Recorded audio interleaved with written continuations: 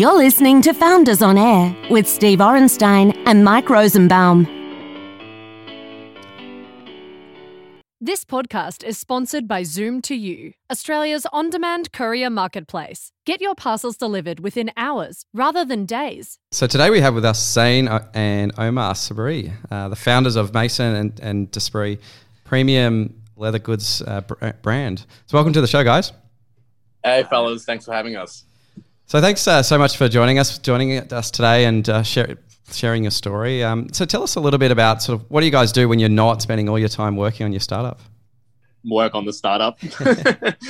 We have, I guess, pretty limited spare time this stage. It's like a pretty young brand. We're trying to invest as much as we can to continue its growth. And because we're so far stretched in terms of like our placements internationally and stuff like that, we kind of have to be on the pulse all the time.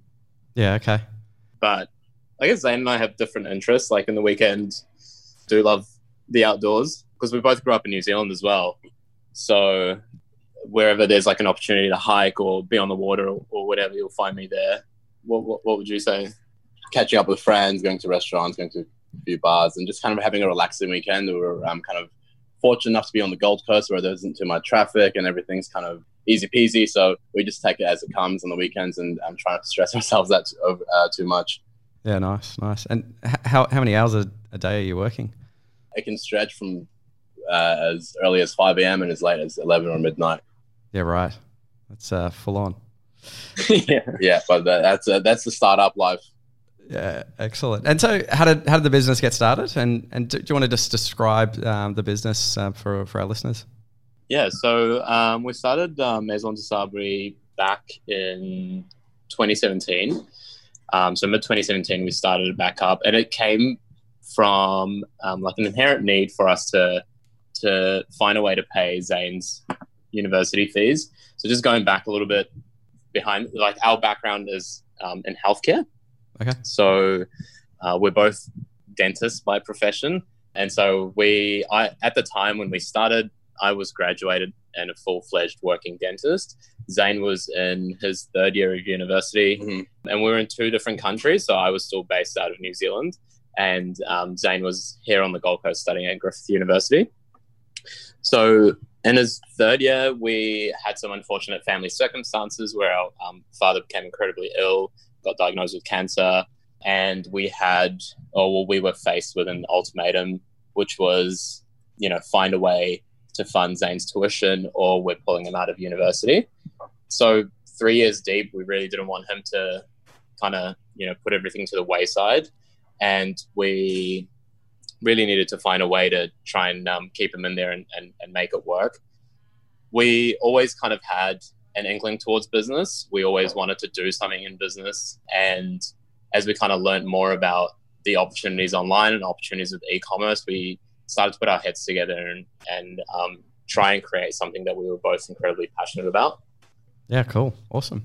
And so how did you come up with the idea and how did you go about sourcing product? So we thought really hard about what we wanted to do. And I guess the main thing for us was to try and find something that we were passionate about, right? We didn't, even though we needed the money, we didn't want to do something for money because that's not a long game, and your passion dies pretty quickly if you've got the wrong intent. So one type of product that we really loved was leather goods. And one other thing that we also loved was attention to detail. And so dentistry is all about attention to detail. When we work, we're using a microscope. We're working on some of the smallest, I guess, organs you could call them in the mouth and the body. And so we kind of had this refined sense for it. The reason why leather goods kind of stood out to us was because at the time we kind of felt there wasn't really anything that was ticking our boxes in terms of the finer details. So there was a lot of great products out there, but none that really focused on providing, I guess, an all-rounded product at a reasonable sort of price. Obviously, we've got the Italian and French fashion houses, which are up in the thousands of dollars for products, but there wasn't really anything sort of premium or mid-tier that had a really refined finish to it. Yeah, okay. And that's where we thought, we could add a little bit of flavor to that segment. Yeah, awesome. And then in sourcing the products, did you have to go overseas and get that? And yeah, so initially we wanted to start off with a whole range of products, so a whole range of pocket accessories, from bags to clutches to wallets to phone cases. That proved to be quite difficult when we initially got the samples from overseas. Nothing was really up to scratch, and nothing was really how we envisioned it. So we kind of just went back to this drawing board and were like, well, why don't we just start with one product and like really, really perfect that product to the T and launch that as the entry product into the leather goods space. And so our strategic approach was launching with the phone case. And a phone case for us was like, I think a good move into the leather goods space, because for a couple of reasons. One, people have an emotional connection to their phones. So that phone case is pretty much always going to be in their hands. Two, it's like the first thing they reach for in the morning. Three, when you're out for dinner and you're out seeing friends, it's like you're gonna place that phone case face down, and then from there, that's just gonna go ahead and just start snowballing, and it's gonna start creating word of mouth and start creating hype. And I think that was a really strategic approach for us to get into that space, because it really paid dividends for the brand and really allowed us to kind of accelerate our growth and in the get-go and in the very early stages of the company's growth stage. Yeah, okay. And how long did that take for you to get sort of find that product and then get it to a point where you were out there in the market and selling it and getting to that first customer? Interestingly enough, it took 1 full year. Yeah, okay. So sourcing the product, going through the sampling phases, testing it, making sure it's what we envisioned, what we wanted. And then from that, then launching the website, it took a full 12 months. Sounds like you guys have done it right. I mean, it's so easy to fall into the trap of jumping on Alibaba and, you know, getting stars in your eyes. I'm sure you've seen plenty of those come and go and selling on eBay, etc. Yeah, well, the main thing that like we always kept in mind is like once you launch, there's no going back. So like if you launch with like a really horrible product and bad business plan and brand and all that stuff, like people aren't just going to forget that. So that's why we were like, okay, like if we do this, we've got to do it 100% right. And the other thing is like, I guess there was a little bit of pride in it as well. Like we want to be able to be proud of the work that we're doing and show our friends and stuff without like being embarrassed about it. And I guess you're building a brand, and it's literally it's got your name on it, right? So exactly. Fantastic. So, as I understand it, you guys have bootstrapped the business to date. Is that correct? Yeah.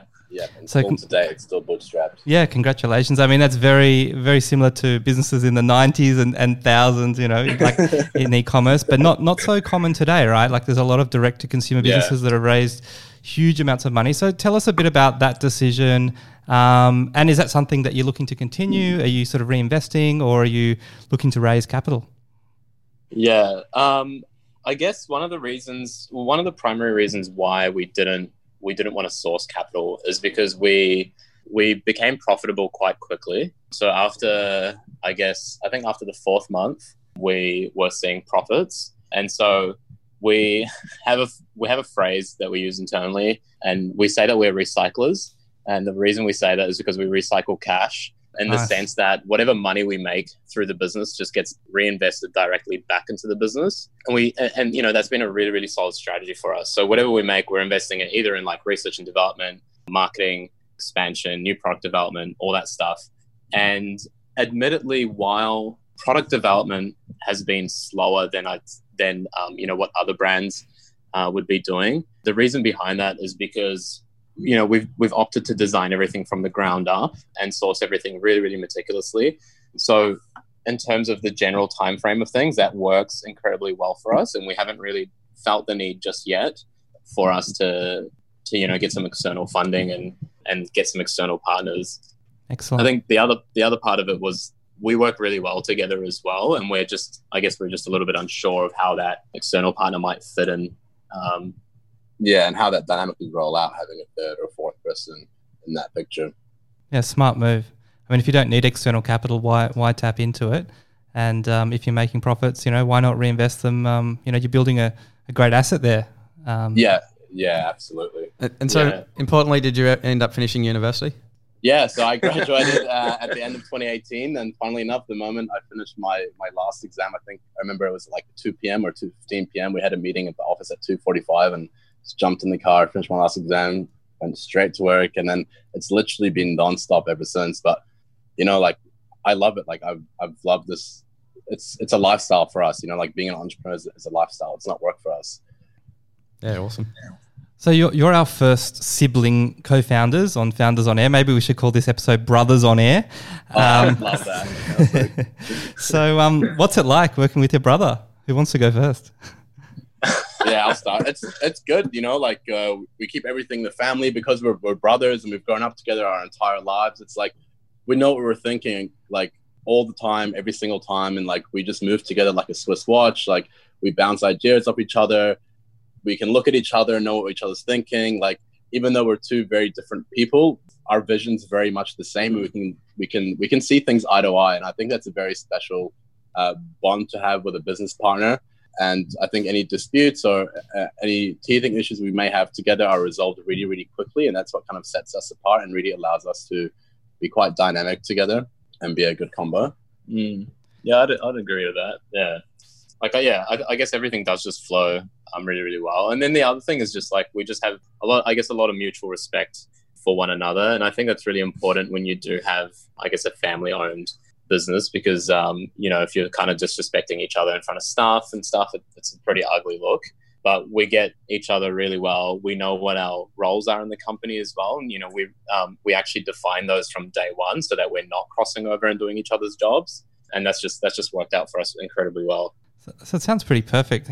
How do you manage disagreements?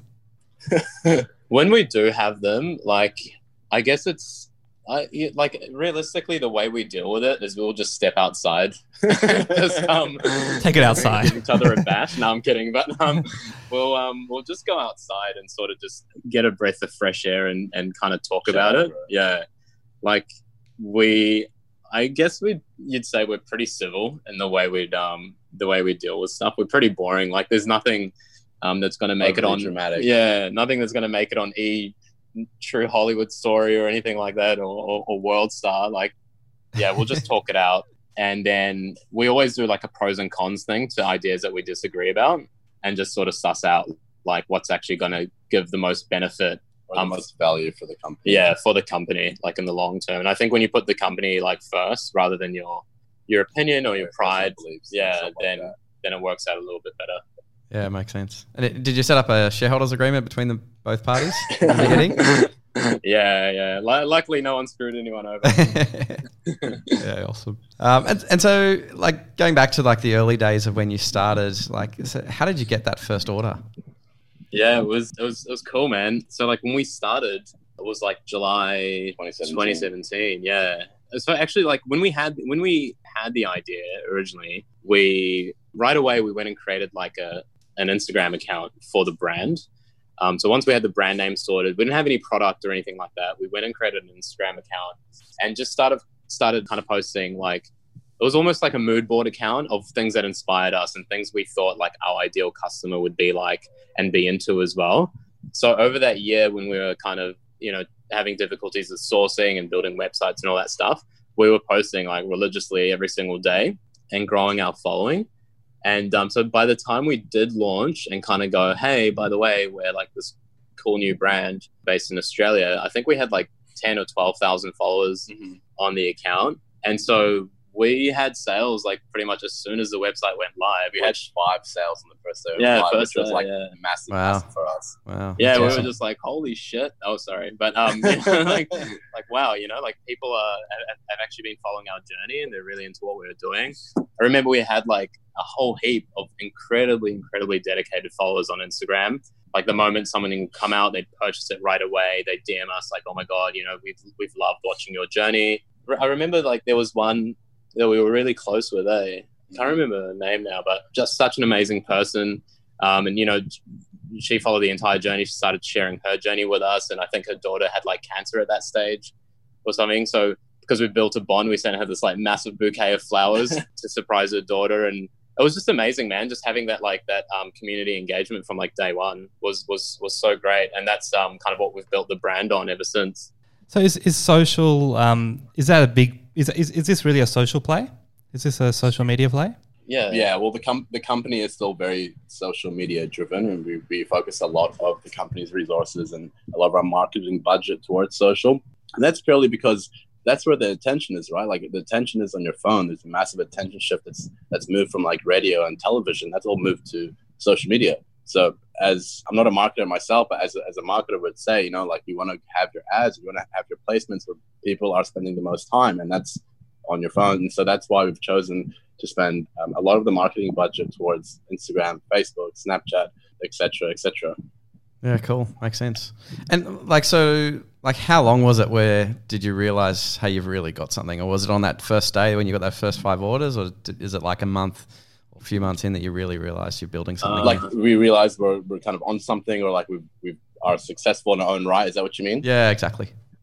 You know, personally, I think like success is always a moving target. It's like you have these visions and goals and you get there and you crush them. Then it's like, okay, what's next, right? Therefore, like, you know, I feel no real entrepreneur ever feels successful. I think a smart entrepreneur, for the sake of their happiness and perhaps even mental well-being, will find a way to kind of balance that and that never-ending hunger for desire and more growth.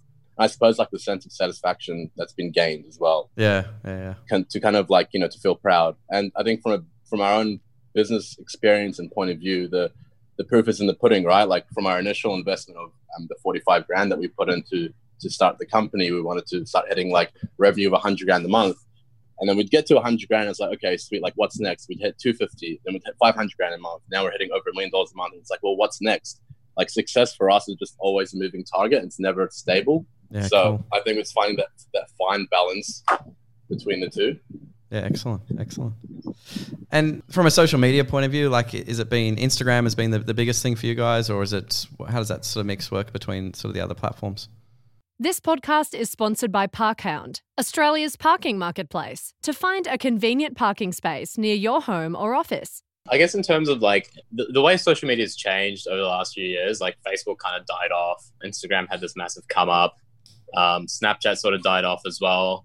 And now we've got like TikTok. So again, like that's one of those things that are like, that is always changing. It's just about like investing your resources onto the platforms that are really paying dividends for you. For us personally, you know, Instagram's been a great driver, and it's because we have like a highly visual product and highly visual brand. Like we feel that, I guess there's a difference between like having a brand and having a company. Like a brand is like a lifestyle, it's a movement, whereas a company is a little bit different. You're just offloading a product and that's sort of it's a transaction. So to build a brand and to build a lifestyle, like a visual medium like Instagram has just been like really instrumental for us. Mm-hmm. Yeah, okay. Makes sense. And TikTok, like how much are you using that at this stage? We've actually just started using TikTok. We're trying to kind of jump onto that as soon as possible. We posted a few videos, not a ton, but we definitely think it's going to be the new wave of social media. Yeah, it's interesting. Yeah, and that's just purely because of the content and displays of straight video. And as humans, we love this highly visual mediums. Yeah. So I think TikTok's going to be the next phase. Right now, I think it's not a platform to make revenue or acquire customers from, purely because I think there are two types of audiences on TikTok. Number one is like a very young demographic of like 15, 16, 17-year-olds. And number two, it's like people from Instagram that try to become influencers and they couldn't, are moving on to TikTok because like I suppose now is their time to kind of try and reach that community they wanted to reach. Yeah, okay. So I think it's still an immature audience, but I think if you give it a year or two, it'll really start to ramp up and do everyone a bit of favor. Yeah, it makes sense. And influencers, are you using influencers a lot for you? Yeah, so we have a relatively global influencer strategy that we implement. We used to be very heavy on it in Australia, and then we've kind of shifted as the times have sort of changed. Yeah, so we do a lot in the States and into Japan as well. Yeah, right. And we find they're a great brand awareness tool. In some markets, they are a very, very strong conversion tool as well. Yeah, okay. And how do you go about finding those influencers? Are you using any platforms to do that, or are you just going directly to them? We have a very, very talented team of beautiful individuals that work with us that eat, sleep, and breathe Instagram. So we're very fortunate to have them because they're able to source all the right influencers and talent that we work with. Yeah, okay. And like cost-wise, like how much do you have to spend to use an influencer? It all really depends on, I think, the alignment, if they are a good alignment to the brand, the amount of engagement they get, and their reach and the impressions. So there's no real fixed price. It all comes down to how good you are at negotiating. But it can really range from $50 to $20,000 or even and upwards of there. Yeah, right. So you guys ship globally today to 131 countries, I believe. Correct. Did you have a global from day one mentality, or did you start just shipping locally and then sort of did that develop? How did the global approach come about? Yeah, we've been pretty fortunate in the sense that we've had like organic global demand. So a lot of the stuff that we see today comes from like an organic demand. So when we initially launched, it was like an Australian brand that only ships in Australia, and then we started seeing like all these international customers purchasing from that website and shipping, into the States, into Europe, to the Middle East. Like I think I remember within like our first Christmas actually, we had an order from like the Omani royal family, and they ordered like 20 cases of us or something. And it was just insane. We were like, what the hell is going on? Like there's all these big international customers that were starting to purchase from us. So January 2018, we launched our international store, like our international web store, and then started pushing heavily into international markets. Then we sort of found again that just started to spiral, and we started putting some nice advertising budgets behind it as well. Same thing happened with like Japan now is one of our largest markets. And again, that was just like an organic market that happened for us. I think I came back from a trip to Japan. In dentistry, I used to lecture a lot as well. And I actually worked for a Japanese company. They'd fly me out to Tokyo like once a year to go see the R&D center and stuff. So on that last trip, when I came back, I was like, man, we'd be a perfect fit for the Japanese consumer. I wonder what the data looks like.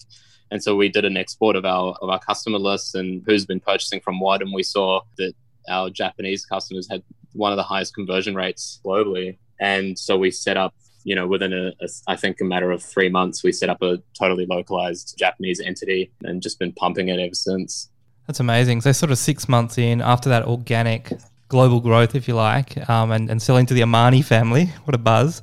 You open your international store and now sort of going into Japan specifically in the US. So with Japan, for example, what are some of the challenges, selling into that market? You hear things about, my brother lives there and, they've the most beautiful fruit. It's perfect. There's not one blemish, it's beautifully packaged, but it costs $10 for one piece of fruit. Have you had similar experiences? I mean, do you have to package, your products to the nth degree to ship to Japan? I think so. One thing that we're fortunate with is the product was kind of like a great market fit to start with. So when we started the brand, there was a couple of key things that we really, really focused on and spent a lot of time, and hence why we had that 1 year sort of development phase. And one of the key things we focused on from day one was packaging and ensuring that every time you ordered or received a product from us, you had this insane, amazing, Instagrammable, shareable unboxing experience. So the packaging has always been sort of top tier, and then the product obviously follows that as well. And to be frank, we really haven't changed anything for any of our markets internationally. Japan, as you say, they are very quality conscious, and so are we as a brand. Like our products go through I don't know how many rounds of quality control. Even when they're, before they're going out the door, we're doing like a final check and final inspection. Not the smallest flaw will be accepted.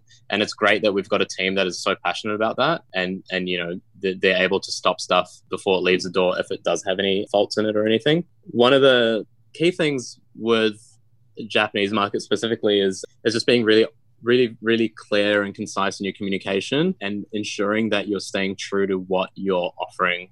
So if I'm advertising that my shipping is going to be, or my product's going to be shipped to your doorstep in 5 days, if it's not there in 5 days, then that's a really big no-no. If I'm stating like the product's got this quality and that, and it doesn't, then, that's really, really frowned upon. And losing face in Japan can happen almost overnight. I was reading a report about like the American car industry in Japan, and back when they started exporting American cars into Japan, the initial response was, they're these big gas guzzling, really inefficient, really poorly designed cars. And unfortunately, that still hasn't changed to this day. Like that's still the general opinion towards American vehicles.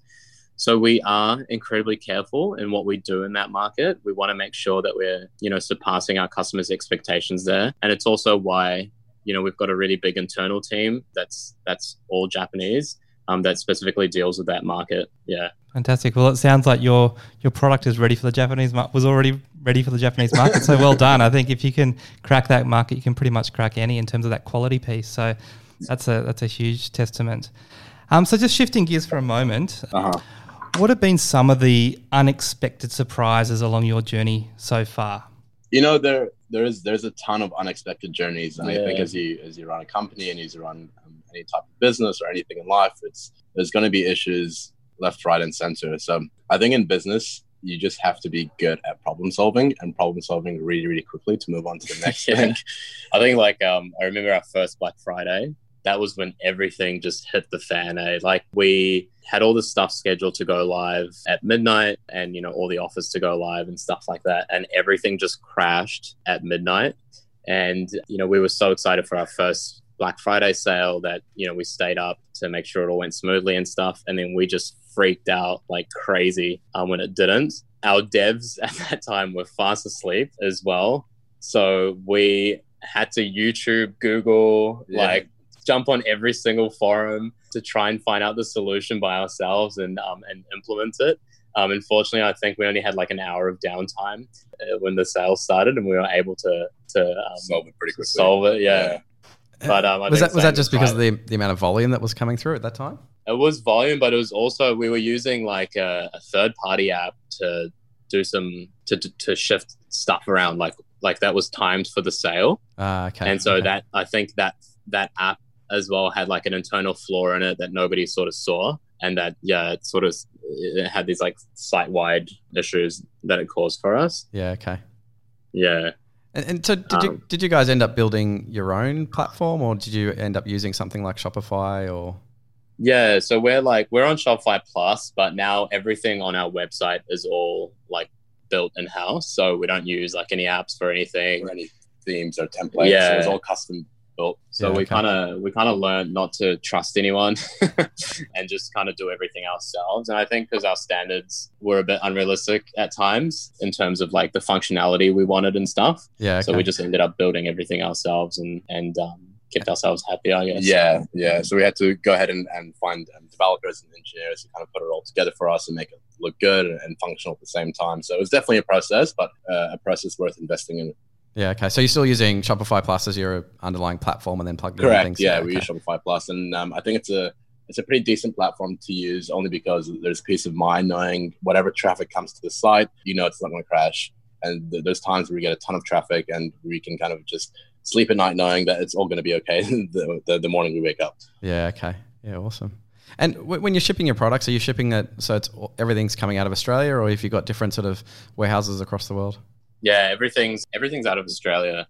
So we just have like our one warehouse that we ship everything out of. And again, it's just mainly for quality control. Again, being super paranoid, we just want to make sure everything's like perfect before it leaves. Yeah, cool. And how fast are you getting it into customers' hands, like across the world? In Japan, if we were to send it today, it would get there in 2 days. If we were to send something to LA today from the Gold Coast of Australia, it'll get there tonight. Wow, that's awesome, isn't it? Yeah. So it's good, and I think that's the future of e-commerce, and how everything's panning out. Like I think a lot of service providers are realizing customers want things faster, better, more accessible.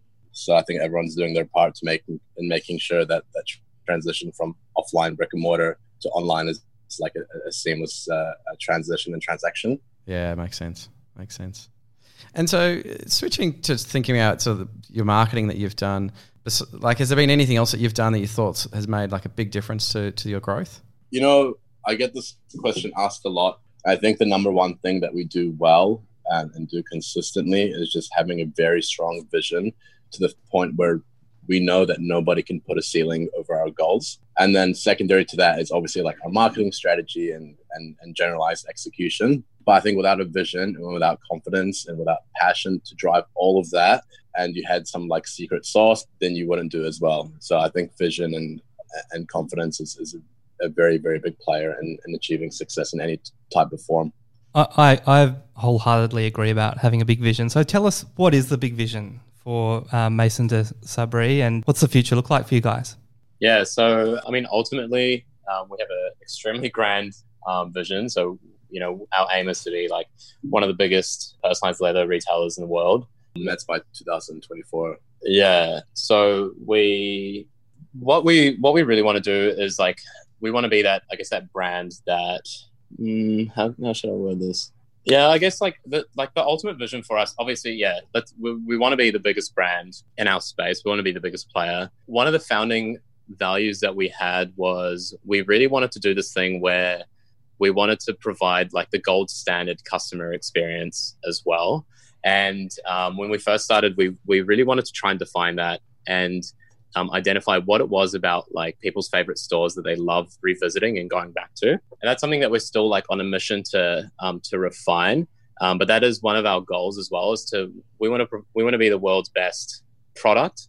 We also want to provide the world's best service as well, and make sure that, you know, we've got consistently high repeat purchase rates and consistently returning customers. I think product is only a very small part of building a brand. It's about how you're staying relevant to those customers as well, and how you're treating them and how you're getting them to come back as well. Fantastic. Well, thanks, Zane and Omar, for coming on Founders on Air. We're going to call this episode Brothers on Air. So thanks for that little tagline for today, if you don't mind.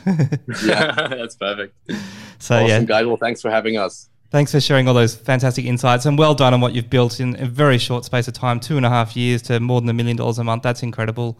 Fully very grateful. Bootstrapped and on the Gold Coast. So I hope come down and visit if you're in town. Might bring my surfboard. All right. Please do. Thanks, guys. Cheers. Appreciate it. Cheers. Thank you. You've been listening to Founders on Air with Steve Orenstein and Mike Rosenbaum, a podcast designed for founders by founders to help you scale your business. For show notes and to ask questions for future episodes, go to foundersonair.com. Thanks for listening, and don't forget to subscribe. We'll see you next time.